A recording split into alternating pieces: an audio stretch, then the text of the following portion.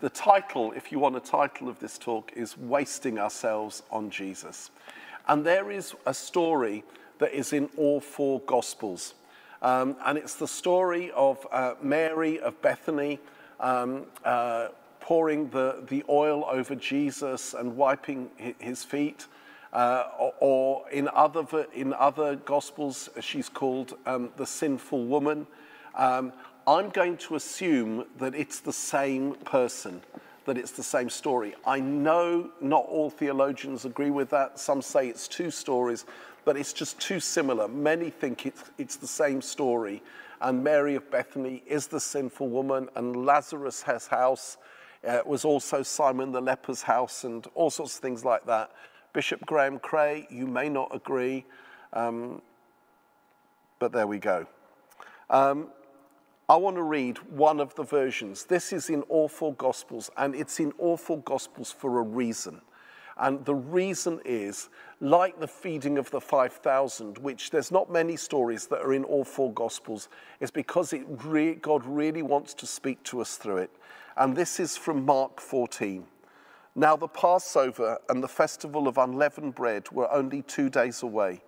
And the chief priests and the teachers of the law were scheming to arrest Jesus secretly and kill him.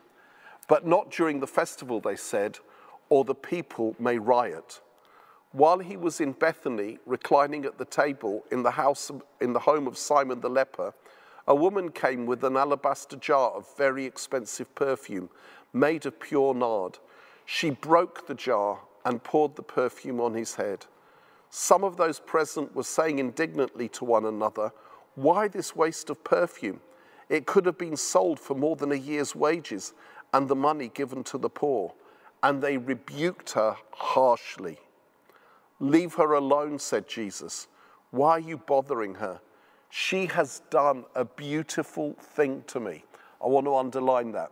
She has done a beautiful thing to me. The poor you will always have with you, and you can help them anytime you want, but you will not always have me. She did what she could. She poured perfume on my body beforehand to prepare for my burial. Truly, I tell you, wherever the gospel is preached throughout the world, what she has done will also be told in memory of her. Then Judas Iscariot, one of the 12, went to the chief priests to betray Jesus to them. They were delighted to hear this and promised to give him money. So he watched for an opportunity to hand him over. That's one of the versions, and we're told slightly different things in the different Gospels, but they all come together. As I said, this is in all four Gospels, and one of the things that I want you to note is Mark says, wherever the gospel is preached, Jesus says, what this woman has done will be told. This story will be told. Why? Why would he say that? What does that mean?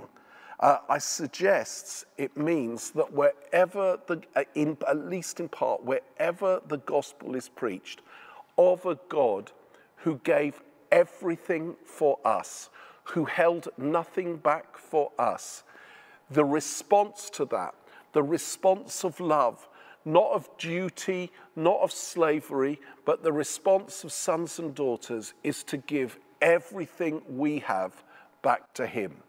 Because sacrificial love inspires sacrificial love in return.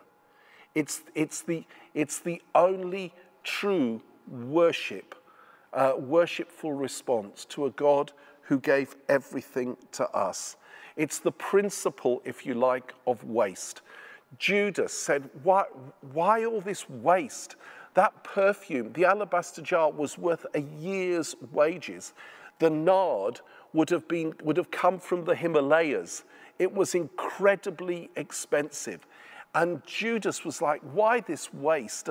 And you know, the world around us sometimes says about us, when we spend time in worship, when we spend time even as Christians, why are you wasting your life? Why you can do something useful with your life? Because they don't understand. When I became a Christian, my parents, who were atheists, they couldn't understand. And one of the things they said, we had hopes for you. We had hopes that you would do something with your life. And now you're wasting it on this silly religion. You're wasting your time going to these meetings. And honestly, until they died, they couldn't understand what I was doing. That was painful. When your own parents don't see any value in how you're spending your life.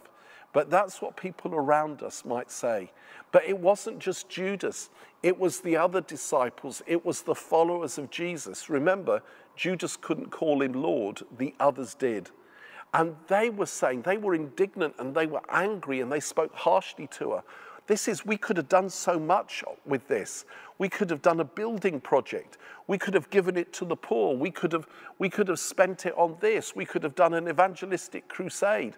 And it was a waste. And sometimes it's even more painful when we waste ourselves on Jesus, when we give everything to him, when our own brothers and sisters, when others in the church think or say that we're being extreme, that we're being a little bit fanatical, and they don't get it. It was very precious ointment. And they weren't rich. It says in another place that Martha was serving. And she was working hard, so they wouldn't have had slaves to serve. Otherwise, she wouldn't have done it. All the indications are they were not a wealthy and very prosperous family. They weren't rich, so the alabaster jar that was worth a year's wages was costly. It cost everything. It would have been a family heirloom. It would have been their pension. Some commentators say that the sinful woman, she was called the sinful woman, that might have been a euphemism for prostitution. It might have been the money she gained from that. And when she met Jesus, it was like, you know what? That which I've been saving for my retirement, that which is so precious to us because we don't have much, that which is everything to us, I'm going to waste it on Jesus. And she broke the jar. She broke the alabaster jar. And this is a principle, this is a biblical principle of breaking. Out of the breaking comes blessing. Do you remember when Jesus took the bread, he broke it and gave it to his disciples and said, take, eat, this is my body. In the feeding of the 5,000, he blessed the bread and he broke it and it fed a multitude. There is something about a breaking. Jesus said, unless a grain of wheat falls into the ground and dies, it cannot bear much fruit. And he was talking about himself, about his own life, falling to the ground to die on the cross, that his death and resurrection would bear much fruit. But it's also a principle of our life. That which was a principle of his death becomes a principle of our life in the light of his death. And so there was a breaking of the alabaster jar. And there has to be a breaking for the perfume to come forth. There has to be a sacrifice. He sacrificed for us, and sacrifice is a choice. And it's a choice that we make to please him. It's a choice that we make as worship to him. And do you know, when we make that sacrifice, we bring him joy, and we receive joy in the place of sacrifice. It doesn't make sense humanly. It's counterintuitive. But when we make a sacrifice of worship, when we break, when we are broken, then the perfume, the sweet perfume of life and love and intimacy with Jesus comes forth. Don't hold on to your life. Jesus said, if anyone would follow me, let them deny themselves, take up their cross and follow me. And that's an everyday thing. I became a Christian 2 months before my 16th birthday, and it was a no-brainer. when I understood the gospel, when I understood what it was. But there were sacrifices involved. There was sacrifice with my family who didn't understand. And as I read the scriptures and I found out how God wanted me to live, I had to make a choice about things that I would do and not do, things that I would pursue and not pursue. And some of it was a breaking. I had to die to certain longings in my heart. I had to die to things that I would have loved to see happen. And that is again and again and again. And do you know what? I tell you this for sure. That does not lead to a life of misery. It leads to a life of joy. I look back and every single sacrifice was more than worth it. I have received more than I could ever have given. And Jesus loved her sacrifice. You know, he said, she has done a beautiful thing to me. He didn't say, oh, what a waste. He didn't say, oh my goodness, you could have put that in the bank and it could have helped the early church get going. He said, leave her alone. She has done a beautiful thing to me. It brought him joy. And when we love him because he first loved us, when we begin to love him as he loved us by sacrificing himself, you know that the greatest commandment is that we love the Lord our God with all our heart, all our soul, all our mind, all our strength. It doesn't say we're to love him with some of our heart, some of our soul, some of our mind, some of our strength. And can I say, there's a lie that we believe, and that is that this sort of teaching is the narrow path that Mother Teresa followed, that the Archbishop of Canterbury maybe follows, that Corrie ten Boom, who was mentioned earlier, follows, that Andy Croft follows. And then there's the wide way, which non-Christians follow. And then there's the middle way for the rest of us. That's not true. That's not true. Give him your all.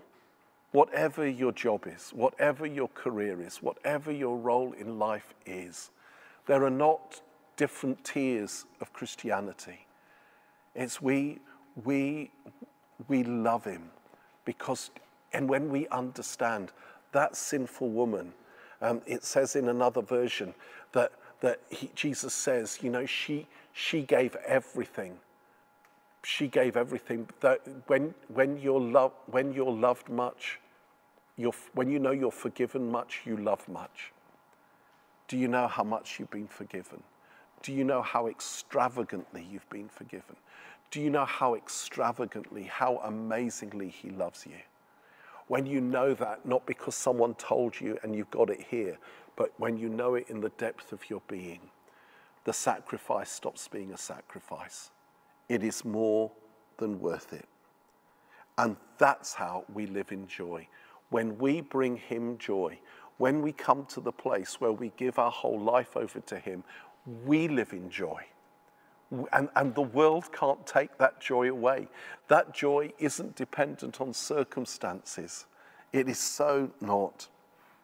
And joy comes from brokenness. I've seen the time, I'm going to speed up. Martha was serving. Mary sat at his feet. And that tells us that worship comes before service. Service is important. But first of all, it's our relationship with him. Often our work for him distracts us from our wasting ourselves in worship to him. The first ministry is to Jesus. And then when we've ministered to him, we have something precious to minister out into the world. And it says, as I begin to come into thy land, the fragrance of the perfume. In John's Gospel, it says the fragrance of the perfume filled the room. That's the fruit of pouring ourselves out to him. That's the fruit of waste. There was a fragrance and it filled the whole room.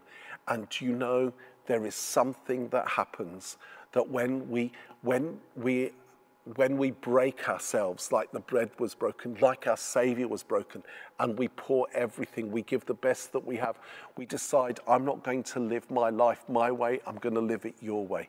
I'm going to please you. I'm going to make it my life's ambition to bring you joy. There is a fragrance that comes, and I have smelt it in people who walk closely with Jesus, and it's attractive. Paul says to the Corinthians, we are the aroma of Christ to those who are being saved. And we are the aroma of Christ. There's a fragrance.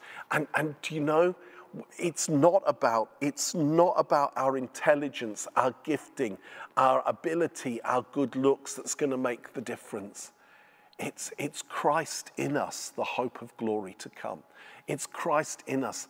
It's when people encounter him in us, when we are so immersed in him that there is a fragrance, an aroma, a smell about us, and it's the smell of Jesus.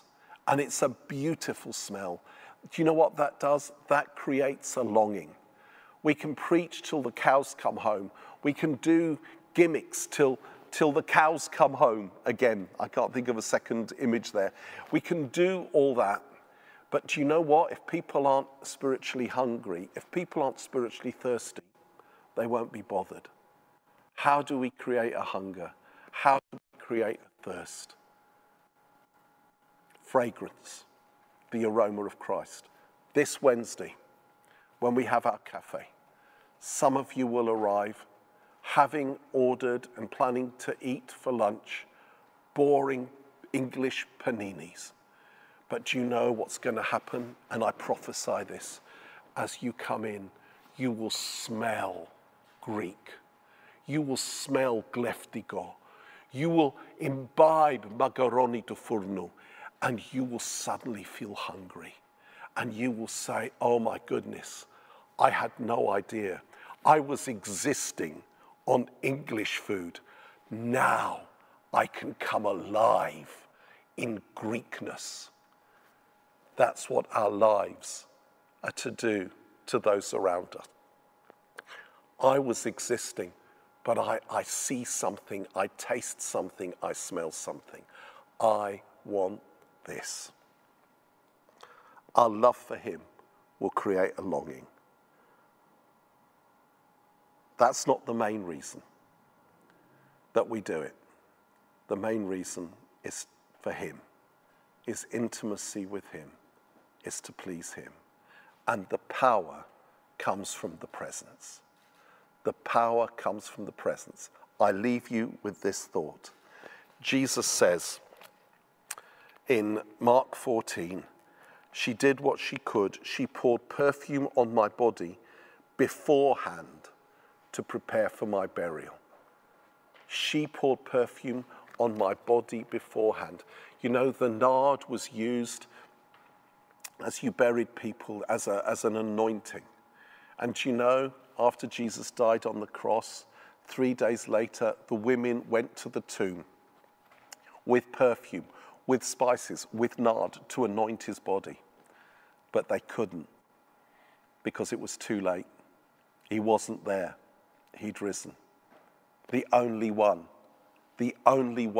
who anointed his body was the sinful woman, was Mary of Bethany. She was the only one beforehand. Don't wait to give him your all. Don't miss the chance now. Do it now. Pour yourself out for the one who poured himself to you. And do you know, you will, when you satisfy him, you will be satisfied like never before with the life that you have in him. We were made for him. We find our home in him. He is enough. He is enough. He's the only one who is enough.